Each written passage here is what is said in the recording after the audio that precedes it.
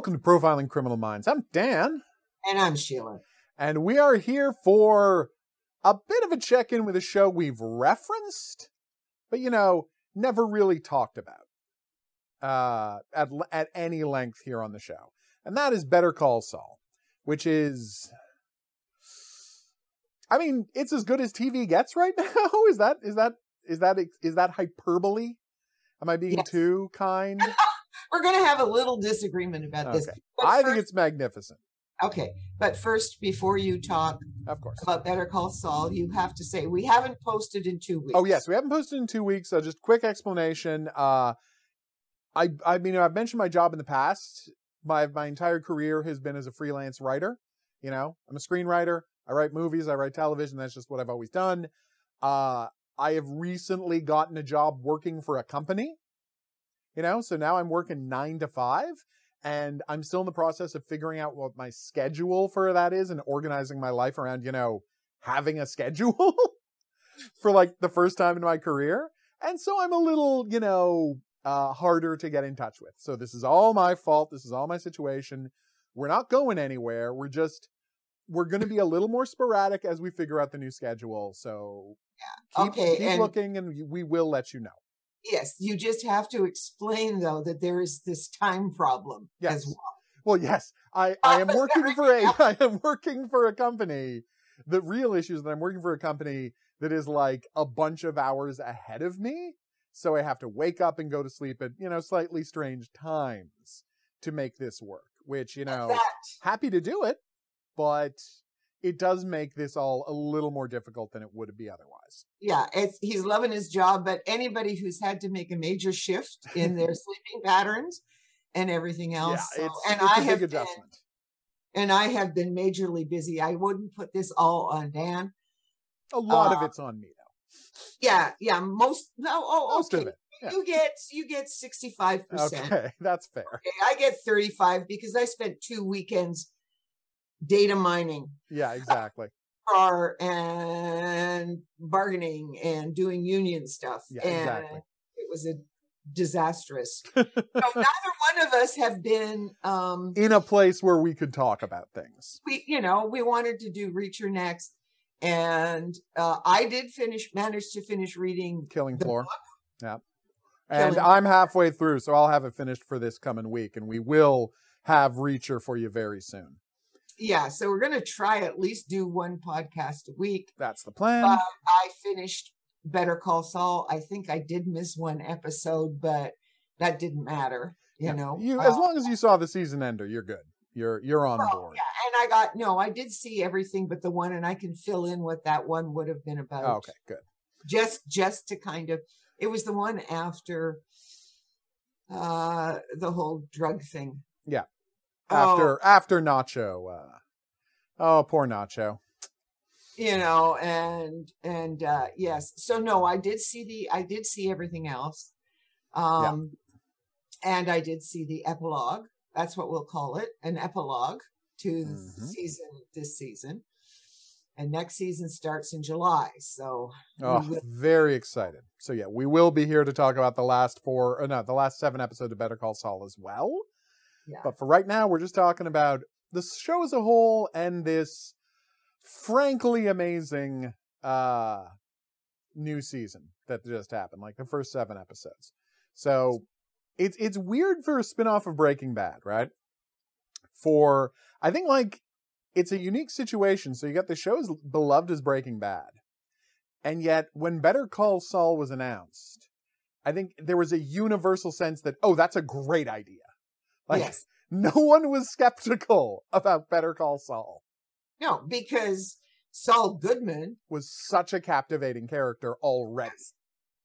Yes. Yeah. And so whatever they were going to do with him, you trusted them that it was going to be great. And it is. Better Call Saul has been great. And I'd have to, if I talk about the whole thing, I've had a problem with the show right from the beginning because I have a really, really, now this has nothing to, this is my own personal issue. I'm very interested to find out what this is. I have a really hard time watching people who are so consistently self-destructive. Yeah. Like, and we got Jimmy's backstory. Mm-hmm. Because his name is Jimmy McGill. We got the backstory. You feel so sorry for him. But the point is that, it's, you watch him, you watch her. Oh my God. The two Oh, of them, Kim. Poor Kim. but not even poor Kim. It's some of it.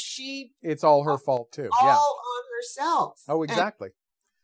And she has, the two of them are exceedingly flawed characters. They are the two key people. Yeah, they are the two main characters of the show. And this season has embraced, like, she had always been, one of the three main characters of the show, along with Mike, right?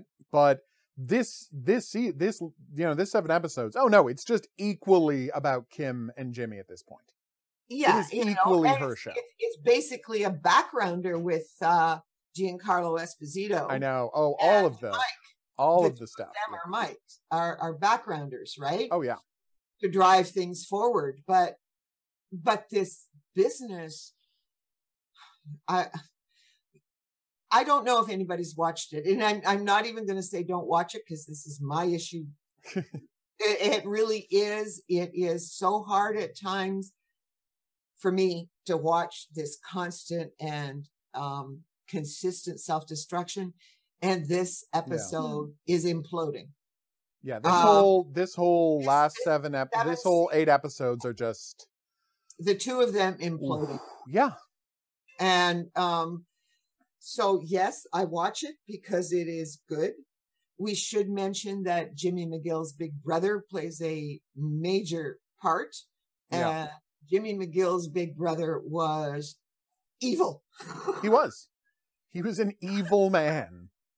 He was a terrible man. And you never would have known it. Until the end of that first season.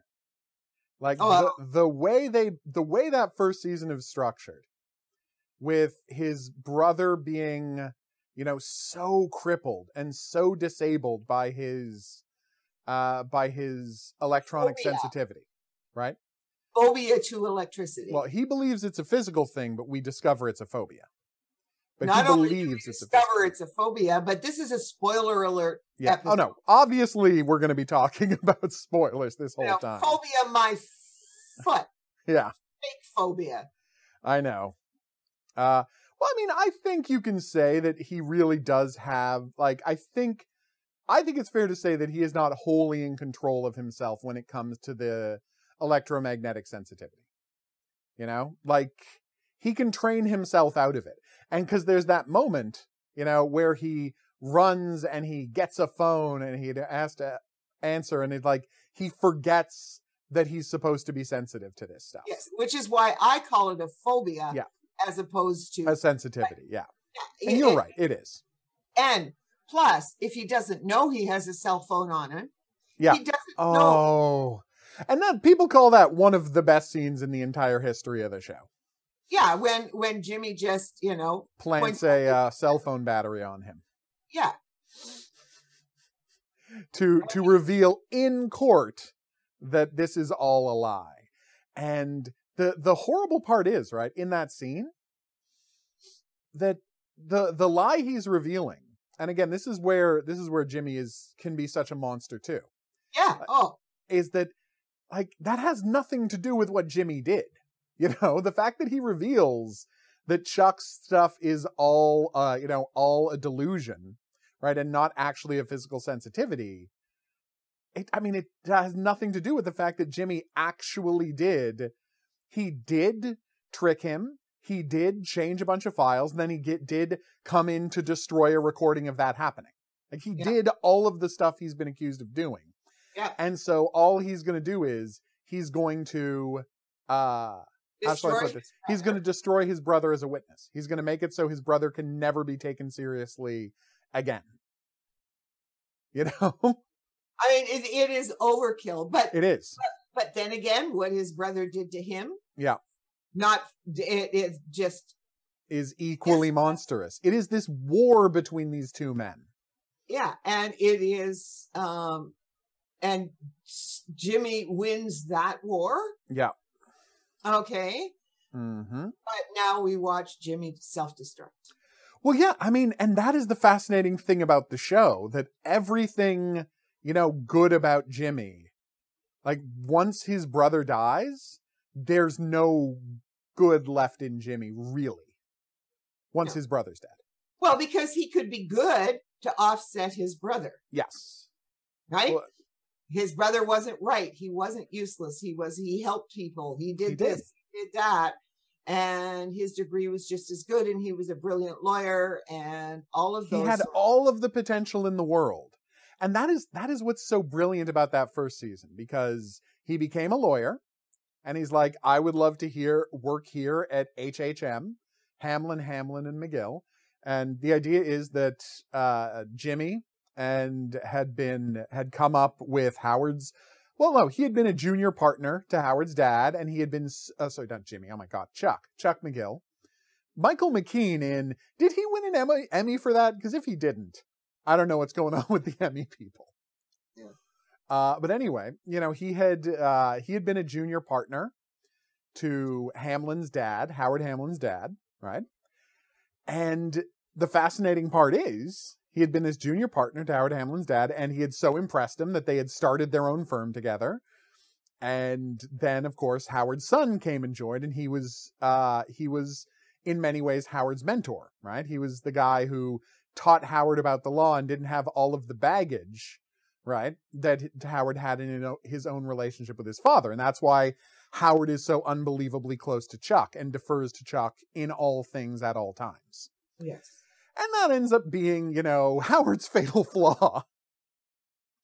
Well, yeah, no kidding. No kidding, as we get to the end of season 7. Oh, God, poor Howard. It was, this whole thing. But what nothing Howard did deserve what Jimmy and Kim does to him. Yeah. Like, it's monstrous. And they're doing it just for the fun of it. Well, yeah. And and that's the thing that I found so fascinating, because when they start they decide they're going to, get Howard. The goal is to get enough money to start their own firm. Yeah. And if Jimmy just had the $1 million that's coming from the settlement, right? But the settlement's like 3, maybe 5 years away, right? So they're like, oh, we'll destroy Howard and that'll force them to do the settlement. And while they're thinking about planning it, Jimmy gets paid hundreds of thousands of dollars to deliver some drug money. Yeah. To deliver drug money as a bail payment, right? To deliver to get Lalo out of jail. So suddenly Jimmy has hundreds of thousands of dollars. And he starts his firm. And he has enough money for Kim to do her pro bono firm as well. Yep. They no longer need the Sandpiper Crossing money. They don't need it. And what's worse is Ed Begley Jr. shows up and she does a fake pitch to him to try and set up Howard. And during the pitch, she's like, I want to set up a firm, to do this kind of, massive support of people who can't afford lawyers. And he's like, I'm involved in a fund to do that. And obviously this is a great idea. I'm going to get you the funding to do this. Yeah. So Jimmy has his law firm. Kim has the money to fund her pro bono work, right? There is literally no reason to try to destroy Howard. And they do it just because they can. Yeah. Just because at their core, they are cruel. They are cruel, sociopathic people. And we do see, right? Mm-hmm. A little backstory for Kim. Yeah. We've gotten 2 pieces of her alcoholic, scumbag, con woman mother. Yeah. And you understand that she was on her own since she was tiny. Yeah. Like, since she was a kid, she has been figuring out how to do stuff for herself. And her mother, again, only gave her support when she committed crimes. Yeah. Jesus.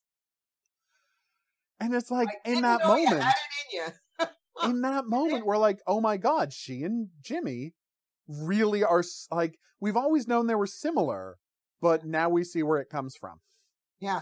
It was, that she's always, and you always thought that, you kind of had this idea that it was the bad boy influence, right? That Jimmy was pulling her down in one way or another. No. She just needed extra motivation to do this. She needed permission to do the stuff she already wanted to do. And being around, and the reason she loved Jimmy so much is because being around Jimmy gave her permission to do the kind of stuff she wanted to do anyway. Yeah, because then she could kind of blame him. Yeah, exactly. And it's his influence. She'd go straight periodically. Yeah, she would. She'd be like, no, because this is what you wanted. Yep. Her mother's life. But with all the money and everything else that her mother never had. Exactly. And I mean, it's right there really early in the show when they're getting drunk and conning people in a bar. Mm-hmm. It's right there. She loves it. She adores how Jimmy used to live, right? Yeah. Because that's how Jimmy used to live when he was a small-time con man in Chicago. This was his whole life, just moving from one scam to another. And she loves it. She just wants to do it on a bigger scale. And at the same time, Jimmy's trying to go straight. Yeah. Yeah, so they really are like this toxic criticality where each of their worst parts feeds into the other one to become... What we used to call a folie à deux. Yeah, folie à deux. Thank you. Yes, that's the term I was looking for. Yeah. Where it's like, they're each of their own real, personality disorders makes the other one worse. Yeah. Oh, they're so fascinating. Well, in that sense, they're fascinating. And and they do a really good job of this. It just makes me, it's such a tragedy. Yes. And I think there's some personal elements that have nothing to do with the con man and all the rest of it, right? Of course. Except that watching people self-destruct is very, very hard.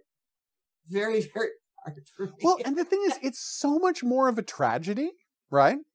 Than Breaking Bad was. Yes. Because Walter White was never a good guy. No, that was it. He just got a chance to be his most awful self. Right? And you can say, well, he really did try to be a father to Jesse. And at times he did. I'm not going to say at times he didn't. But at the same time, he always used and manipulated and controlled Jesse too. There was always this transactional nature to their relationship. Jesse was always a tool to be used for him. And he could feel bad about it. And he did feel bad about it from time to time. But at the end of the day, he would, he would never sacrifice for Jesse. Well, of course not. Why would he? Jesse always had to sacrifice for Walt. And did he ever? And, the bottom line is that he sacrificed his family. Walter is a different character. A completely different character than Jimmy. Completely different character than Jimmy and Kim were. Yeah. And his watching Breaking Bad, you can just see him getting caught up. If he hadn't gotten sort of caught up in his situations, he got caught up in, because his ego, it's more his ego than anything else. It's not an ego thing they are just mean and cruel. Yep. And for him, it's sort of a survival instinct ego. First, his ego is damaged because right from the beginning, we see that right in the beginning with Walter.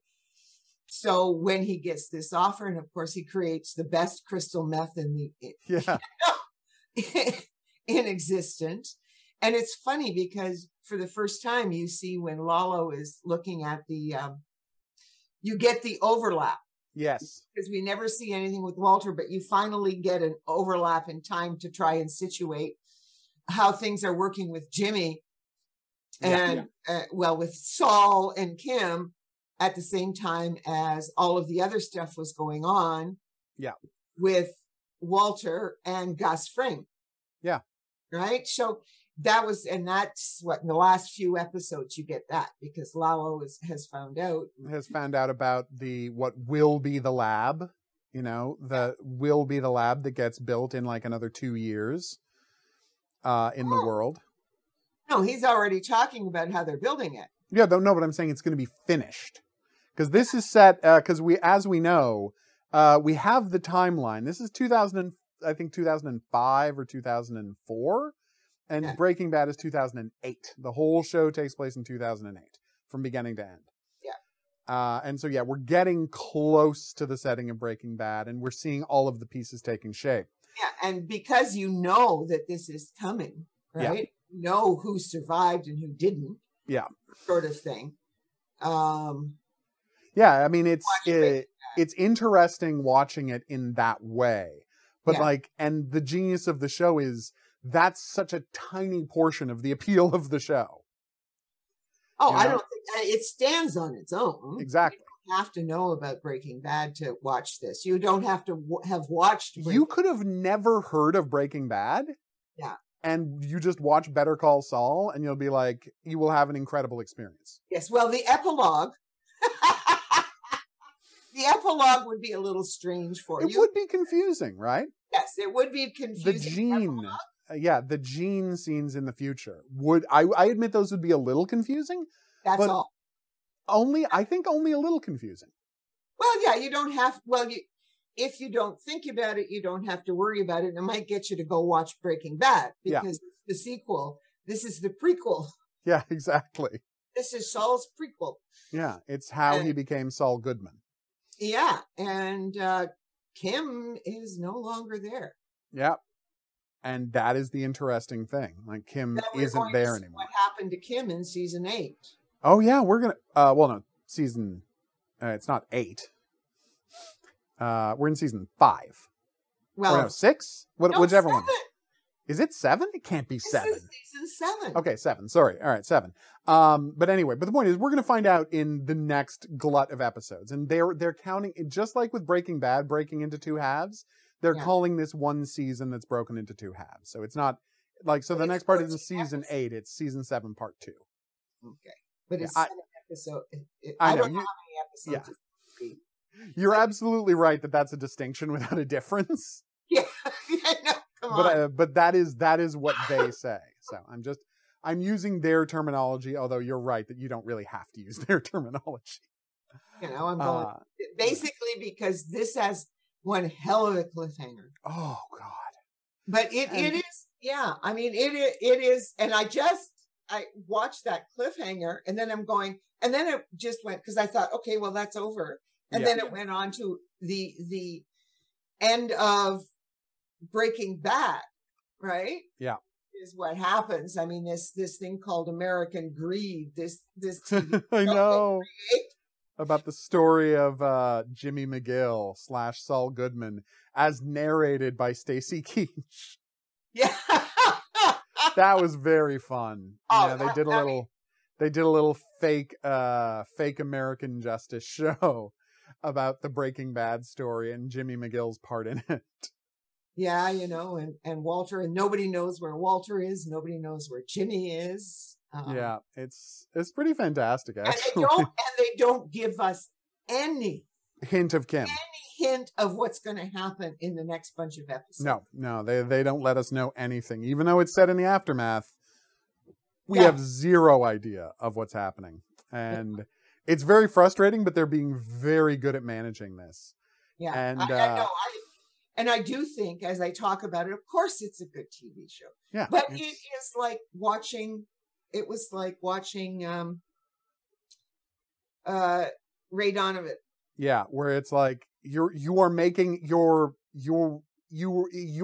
I mean, I hate to say it to go as simple as this, but because sometimes we hit this well too much, especially in our 15 seasons of Criminal Minds. If you just go to therapy, you wouldn't have a lot of these problems.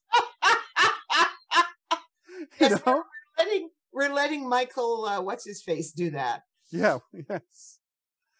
No, but it's like, if you would just go to therapy, you could get into a bunch of this stuff, guys. Because, like, what is the most... There are so many tragic scenes in the show, right? Yeah. But is there anything more tragic than Howard realizing his part in... earlier, at the start of season 6, realizing his part in...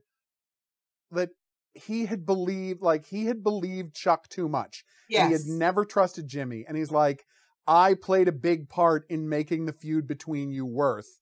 And I'm willing to do whatever I can to make it better. Yeah. I mean, there's Howard. And that's Howard. Trying to make it better. Trying to fix things. And Jimmy responding with, I must destroy you.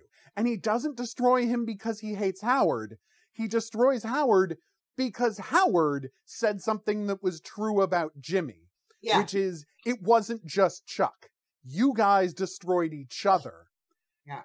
But accepting Howard's help and taking, because he offered him a partnership at HHM. He said, take over for Chuck at HHM.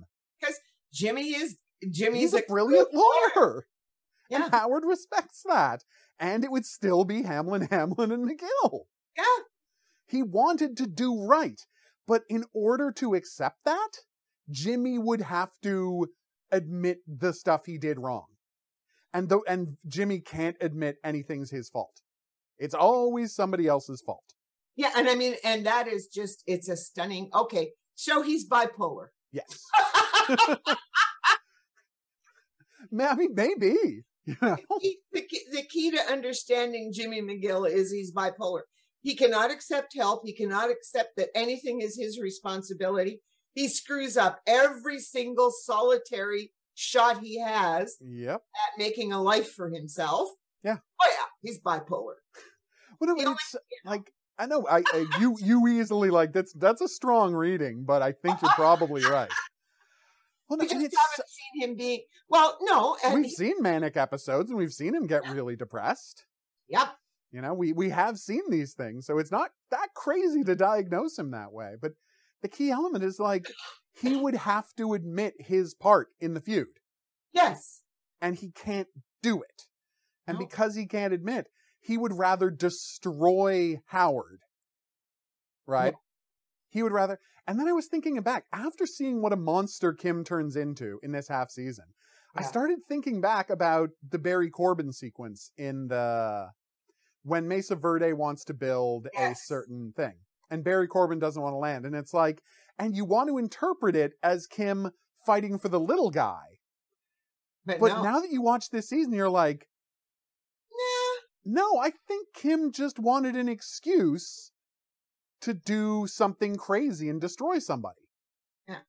And Barry Corbin's plight and feud with Mesa Verde just gave her an excuse. Yeah. Yeah, like Kim is, like, the revelations about Kim this season have been shattering in a lot of ways and that's like all of the best reveals, you notice stuff that was there the whole time. Yeah, well, and that's what's so interesting about it is that we have always let, in the first 6 seasons, let Kim off the hook. Yep, because we assumed it was Jimmy's influence. Jimmy or whatever, right? Yep. But she loves Jimmy. It's Jimmy's influence. If only she hadn't gotten hooked up with Jimmy. And this has been all about pulling the wool from our eyes, right? And letting us see Kim Wexler clearly for the first time. When she turns that car around, doesn't go to this meeting that's going to give her the career she wants. Everything she wanted. Everything she wanted. She says, no, it has to be today. Yeah. And boy. Yeah. And that is her, that is her costing her soul, whatever she had left. Yeah. The moment says no. Because she chooses destroying Howard over setting up a giant fund to help indigent people have legal defense. Yeah. Like the things she said she cared about, the things she has, blown up her whole legal career to go and do. Yeah. No, she throws that all away because destroying Howard is more important. Yeah, and only destroying Howard for money. Like, it wasn't like. But the money doesn't even matter anymore. She's got the money. Well, yes, but that's, and this is, I'm just going, why were they so focused and targeted on Howard? I mean, Howard's, Mr. Bland lawyer. Yeah, he's just a bland lawyer. And as he said, well, and I mean, that's why Howard gets that beautiful speech where he's like, why? Why? What? Because I put you in document review? Because I sided with Chuck? Like, is that why I deserve to be destroyed? Because he's and trying. They don't have an answer. Why? Yeah, and they just look at him. There's no reason other than it was fun. Yeah. And he points that out. He figured it out. You did it for fun. Yeah. Because you're broken. You did it for fun. You did it because you could, because you're broken, is what he tells them. Yeah. And he's right. Yeah. I mean, it was and they do it without it seeming maudlin. Nope. Like, it's just amazing. There is no self-pitying. No. It's in Howard. It's just Howard saying, I have been fooled by you people. It's like, you got me. You fooled me. I thought you were rational actors. Yeah. But no, you're just monsters. And I have to accept that and I have to move forward. But the last thing I would want to do is let you walk away from here thinking you're heroes who got a villain good. And he just gets to say, I'm not the villain here. Yeah. And he isn't. No. If anybody out of all of this, he may have made mistakes and stuff. Of course. In the entire show story, he's too nice. Yeah, exactly. He really is. And in the entire show, it's safe to say that Howard Hamlin is, there's Mike's daughter-in-law and granddaughter as the least complicated, decent people. And then there's Howard. Yeah.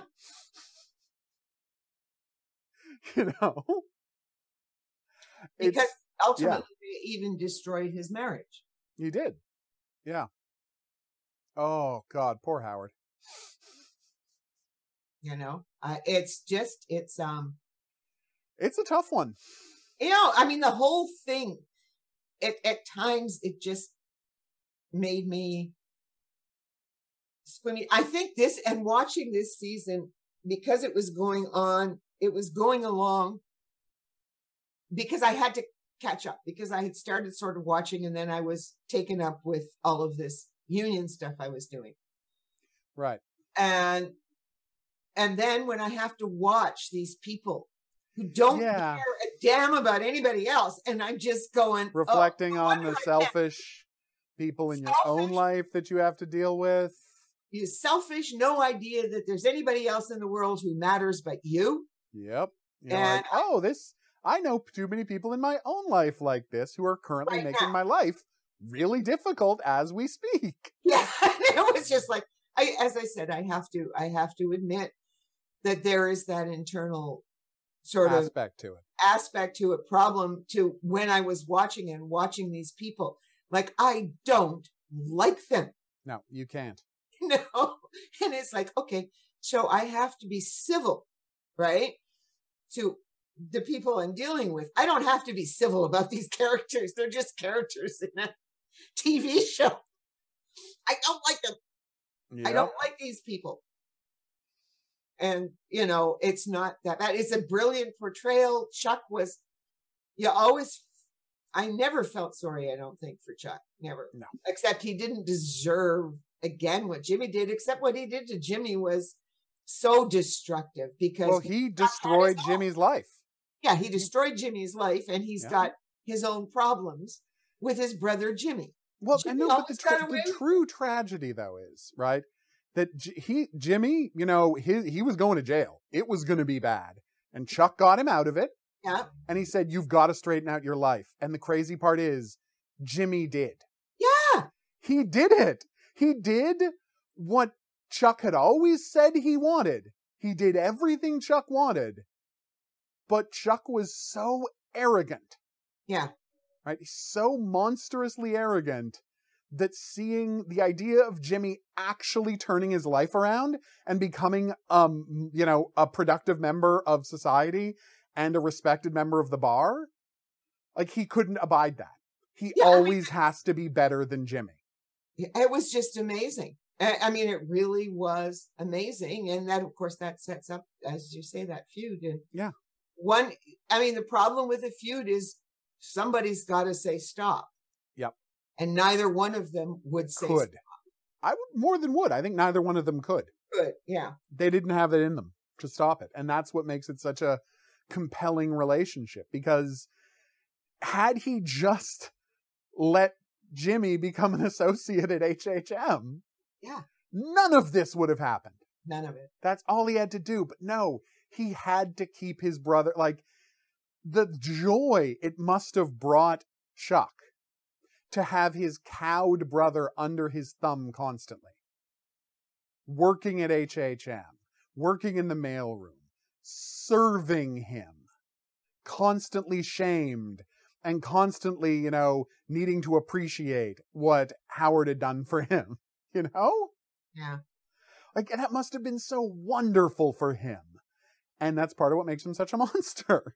Yeah. Well, that's the whole thing, right? You're always stuck with this, that there is nobody, right, really likable. Well, I mean, maybe Ed Begley and Howard. Yeah, Ed Begley Jr. is a perfectly good guy.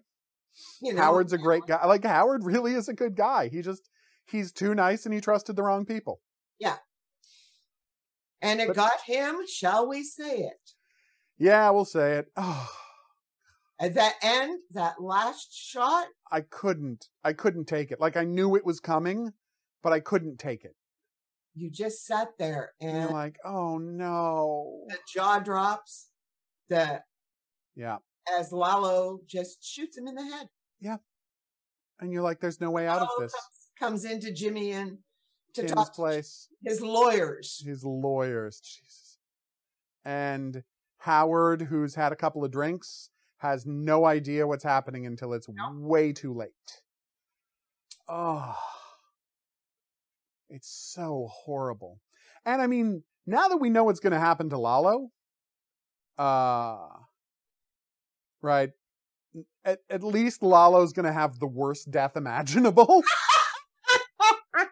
Excuse me. Yes. Because, I mean, they told us what's going to happen to Lalo earlier. Because back when, spoiler alert, if you don't want to know what's going to happen to Lalo, just FYI. Just fast forward 2 minutes if you don't want what's going to happen to Lalo. But when Hector first had the stroke,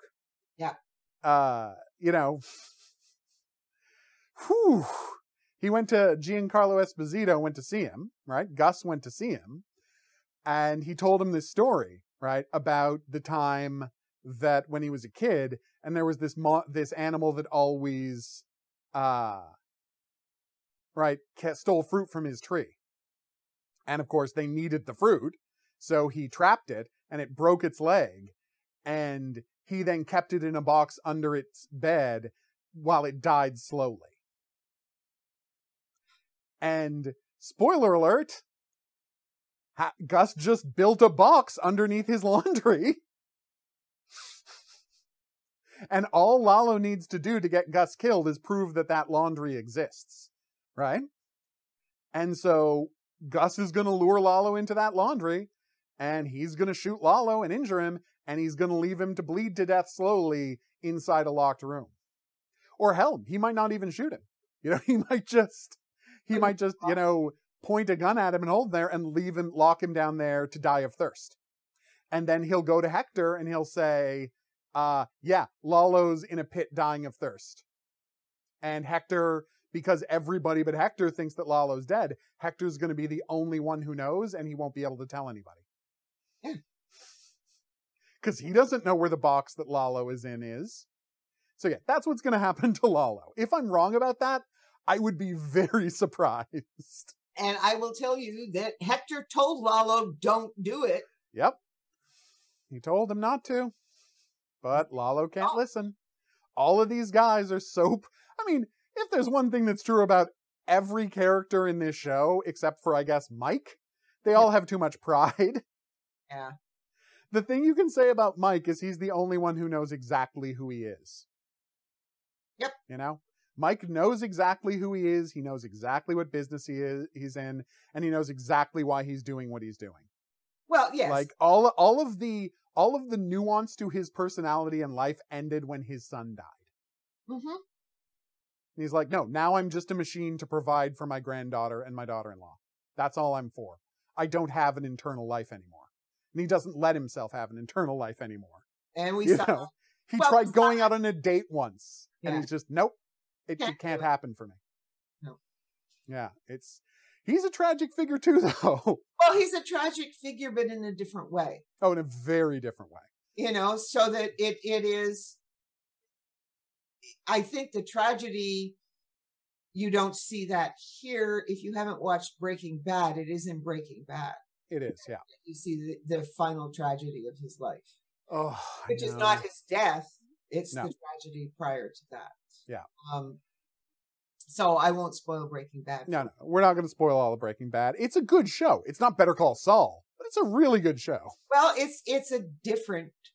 Yeah, it's a completely different experience. It's one man's obsession. It's really the story of Walter White. Yep. Just as this is the story of Saul Goodman, and they are two very different people. Yeah. Walter White and this poor kid who gets dragged into Walter White's obsession. Yeah. This poor, aimless kid who just, could not live up to his parents' expectations and as a consequence was doomed. Yeah. You really do feel sorry for Jesse when you watch that show as a whole. And that's what I think why El Camino is so satisfying. Yeah. You did sit down and watch El Camino, right? No, I still. Okay. Well, I'm not going to shut up now. Yeah, I'm not going to spoil that, but it is a satisfying thing for Jesse. And I was going to say ending for Jesse, but apparently now that he's 10 years away from it, Aaron Paul's like, yeah, if they want me to do more Breaking Bad, I'll do more Breaking Bad. He's like, I've been away for 10 years. I've done a couple of other shows. I said never again at the end of Breaking Bad, but I did the movie and the movie was fun. And if after, Better Call Saul, they want to come and do more with Jesse, we can talk about that. Yeah, well, it's interesting because these are the key characters in Breaking Bad. Yeah. And I don't want to ever sort of take away from Breaking Bad. It was at times, again, hard to watch, but it was different. We didn't have the person. We only had Walter as the key personality. We didn't see anything else, any other development, not really. It was just Walter and then his wife getting kind of stuck in this. His wife is trapped with him. And then, Walter, that's, by the way, if you want just a series of shows about how the male ego only causes problems, you're not going to do a lot better than Breaking Bad and Better Call Saul. Yeah. Because it's like, for the love of God, think about what happens to Hank Schrader 100% because of his ego. And again, we're not going to spoil the whole show here, but everything that happens to Hank is 100% because of his ego. Everything. Yes. Well, just as I would say, just remember that because Hank Schrader does show up in the epilogue. Yeah. As dead. Yeah. I know. Yeah, we know Hank's dead. Spoiler alert. It is mentioned in the epilogue that Hank's dead. But keep in mind when you're watching the show that Hank is going to die at some point, but it's entirely down to his own ego. That's the story of so many, but that's the story of how many characters in this show. It's all these men who constantly need to prove their ego and justify their superiority over each other. Yeah. And they will step on everybody and everything. Well, to keep their ego intact. Well, and the most raw version of it is a character who we see in the first season of both Breaking Bad and Better Call Saul, and that's Tuco. Yeah. Right? And he is the most raw version of what all of these guys are.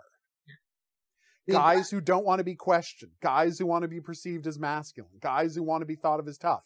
All of these guys are the same person. Yeah. Right? And you look at Gus and you see a man who has completely transcended that. Except, and again, we're not going to give away the show, but, he's the bad guy in Breaking Bad, so he's not going to come to a good end. Why does he have a bad end? Because he feels the exact same way. Because he has to gloat. Because he has to show off. Because he has to prove who he is. If he had really transcended his ego the way everything about him and his life and his presentation of himself suggests, if he had actually transcended all of that, he'd have been fine. Yeah. And that's the key. He would have been fine, but he hadn't. And again, the only character who has transcended his ego is Mike. I think it's fair to say. Yeah. Because even Howard, he has taken up yoga. He has taken up meditation. He has Namaste on his license plate. But if he had transcended his ego, he wouldn't have gone to see Jimmy and Kim, would he? Yeah. That's exactly it. And it's this ego that gets everybody in trouble. Every single character. Except for Mike. Mike really doesn't have an ego, but... This is the job. I'll do the job. But, yeah. Well, all of Mike's stuff happens for other reasons. Well, yeah. I'll tell you how to do the job better. Yes. That's true. No, it's true. It's true. Yeah, he's got no personal stake in any of Better Call Saul or Breaking Bad. Well, I think personal stakes for him. Nope, he really doesn't. His stakes are all elsewhere, and so his ego is never attached to it. And he does provide Yep.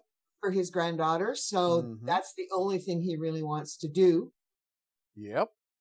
Well, one thing that I find super fascinating in that, right, is, and this is, I think, how good the writing is on these shows, is that I keep talking about how everyone is destroyed by their ego.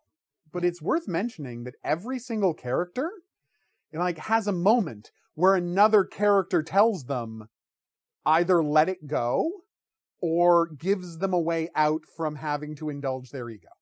Yeah. Even Gus has a scene where Tyra says, this is about ego, you don't have to do things yourself. Yeah.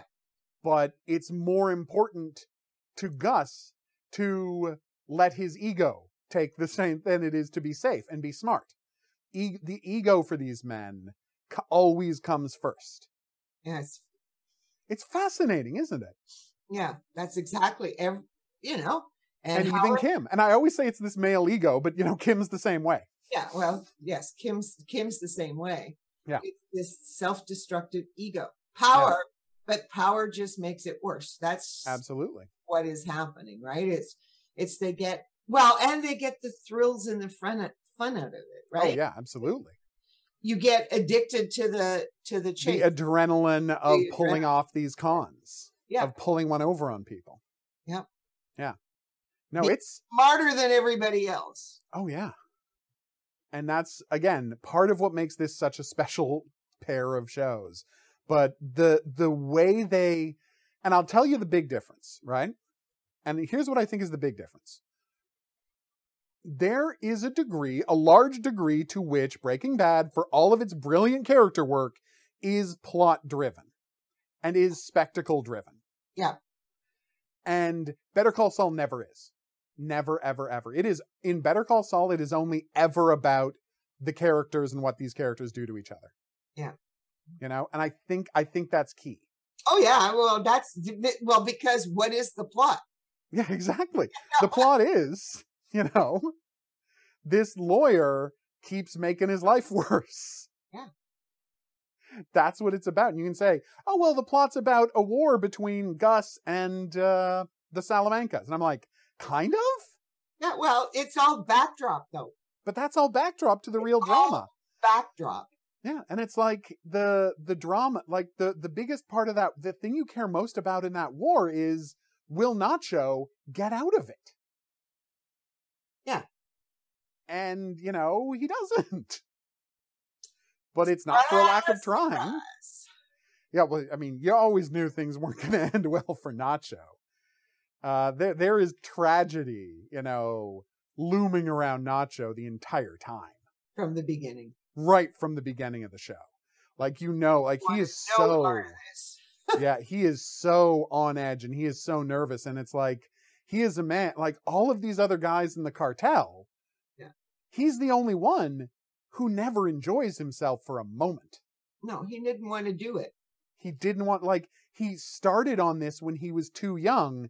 And then when he was too young to know better, he got pulled into this life because of the thrills and the easy money.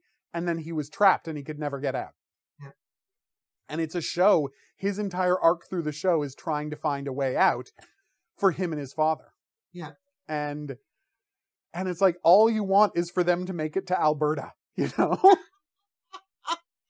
He's got these fake Canadian passports for him and his dad. And if he can just get to Alberta, yeah. you know, he can just make it out. But that ain't the kind of show this is. Yeah. But yeah, no, like every part of it it's so beautifully put together. And I think what impresses me most about it is how thoroughly it gets you, the watcher, on board with all of their scams and all of their cons. Yeah. Because in the same way, like when he's pulling this con on the court to help Huel, you're like, well, Huel seems like an okay guy. You know, so this is fun. And when they're destroying the Mesa Verde banking relationship to help Barry Corbin, you're like, well, I understand why Barry Corbin, because you're being conned the way they're conning themselves. Yeah. And it's only in this season you're like, oh, it was never, those were just how they justified the thing they wanted to do. And the thing they wanted to do was successfully pull a con. The thing they wanted to do was be smarter than everybody else. The thing they wanted to do was win. Yeah. And up until Howard, they always found a justification for it. Yeah. But then they stopped justifying it and they just destroyed Howard. Yeah. And as you say, in a way, it's not just Kim's character.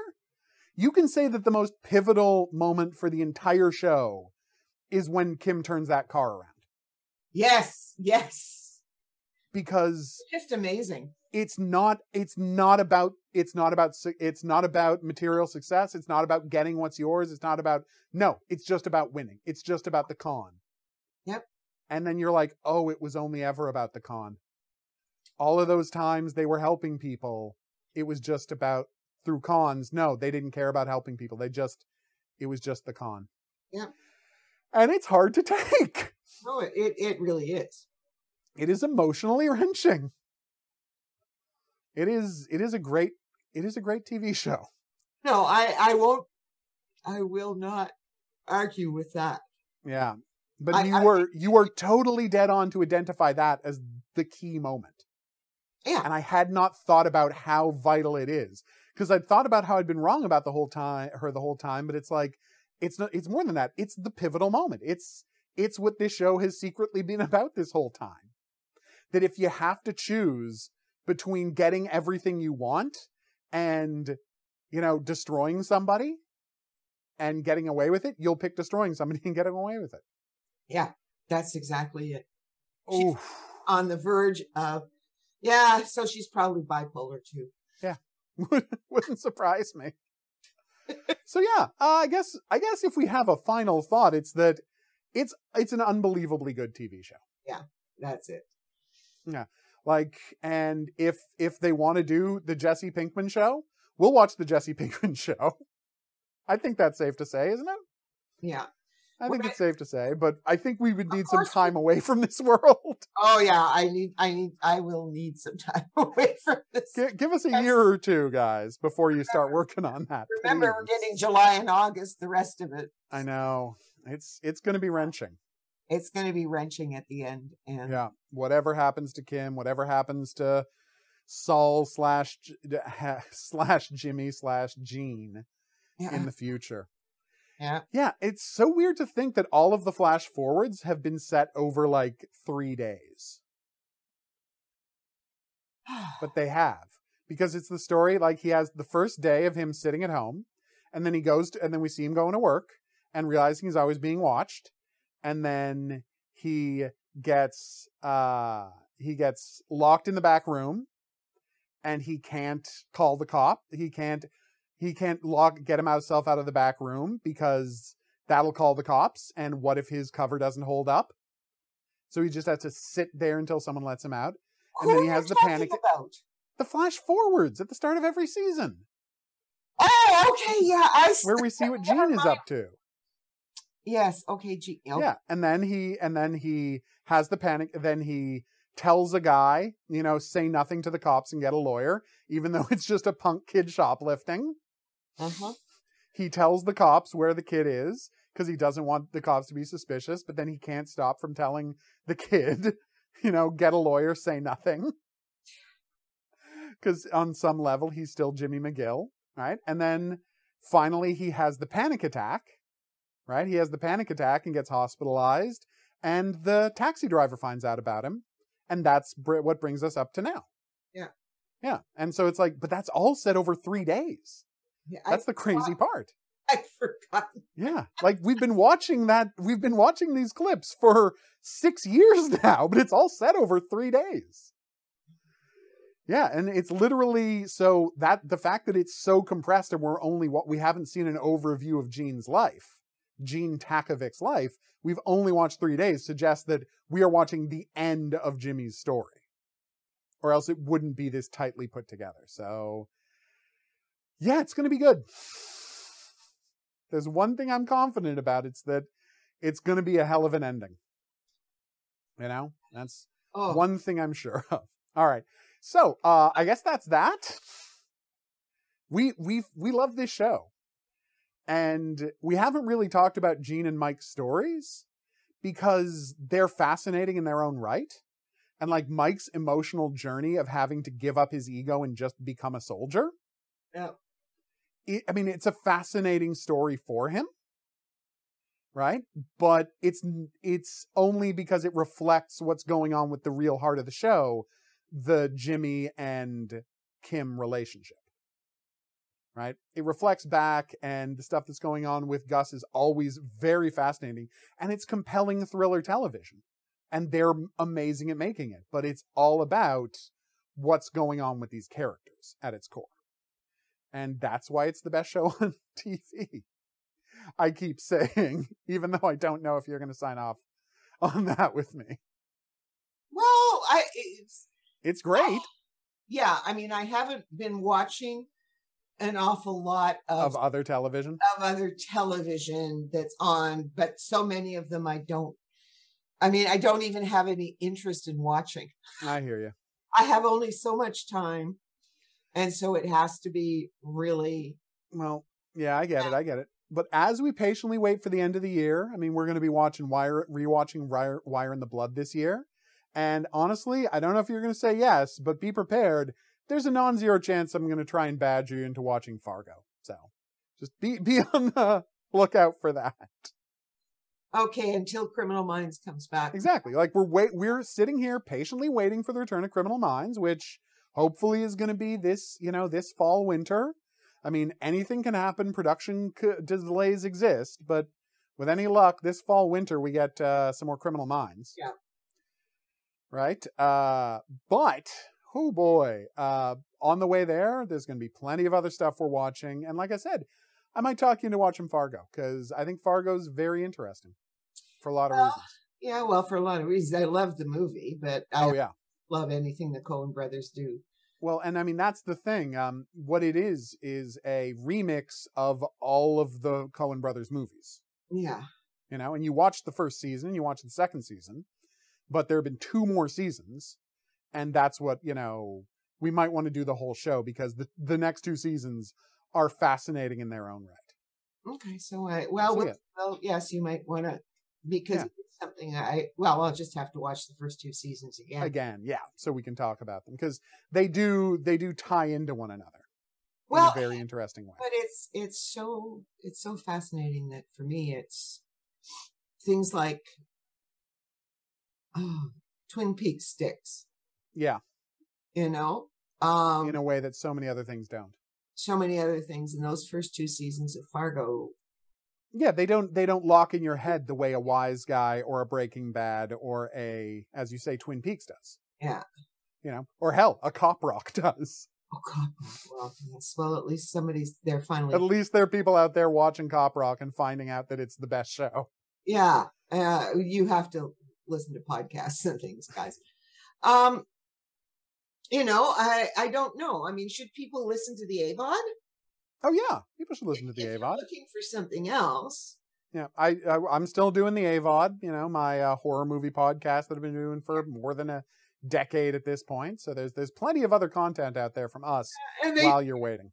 They do the big super movies and stuff. We did, yeah, horror movies, whatever the big action and superhero movies are. There's plenty of stuff for you to check in on. And they've done some Korean stuff, which is of course, which is so there's all sorts. There's a whole bunch of stuff there that you can listen to if you want to hear Dan again. You don't hear me, but no, you don't hear her. But if you've only showed up recently, go back and listen to us talk about Criminal Minds. Yeah, I think we have a lot of good content about that too, and you'd be surprised how quickly Sheila here gets going on being a podcaster. Well, yeah, there's a ramp up. There's a ramp up until you're comfortable. Yes, I'm not going to pretend there isn't, but you get comfortable pretty quickly. Well, once I just go, okay. Yeah, once you're like, no, I'm really just telling people about Criminal Minds. And honestly, the further we get into Criminal Minds, the more we get into these characters and these situations, and we start seeing these themes. Yeah. And we start becoming as obsessed with Spencer Reid as everyone else is. All right, so that's that. If you'd like to hear more from us, we just told you where to go. If you have any questions, if you have any comments, if there's any profiling-related fiction you'd like to check out, please drop us a line at profilingcriminalminds@gmail.com. We would love to hear from you. We're going to see you back here next week or the week after with Reacher Part 2, where we talk about the book Killing Floor and the differences between Season 1 and Season 2. So that should be a blast. We'll see you back here for that. But until then, I'm going to say that's right. Au revoir. Have a good week. Profiling Criminal Minds is a member of the Kinks Podcasting Network.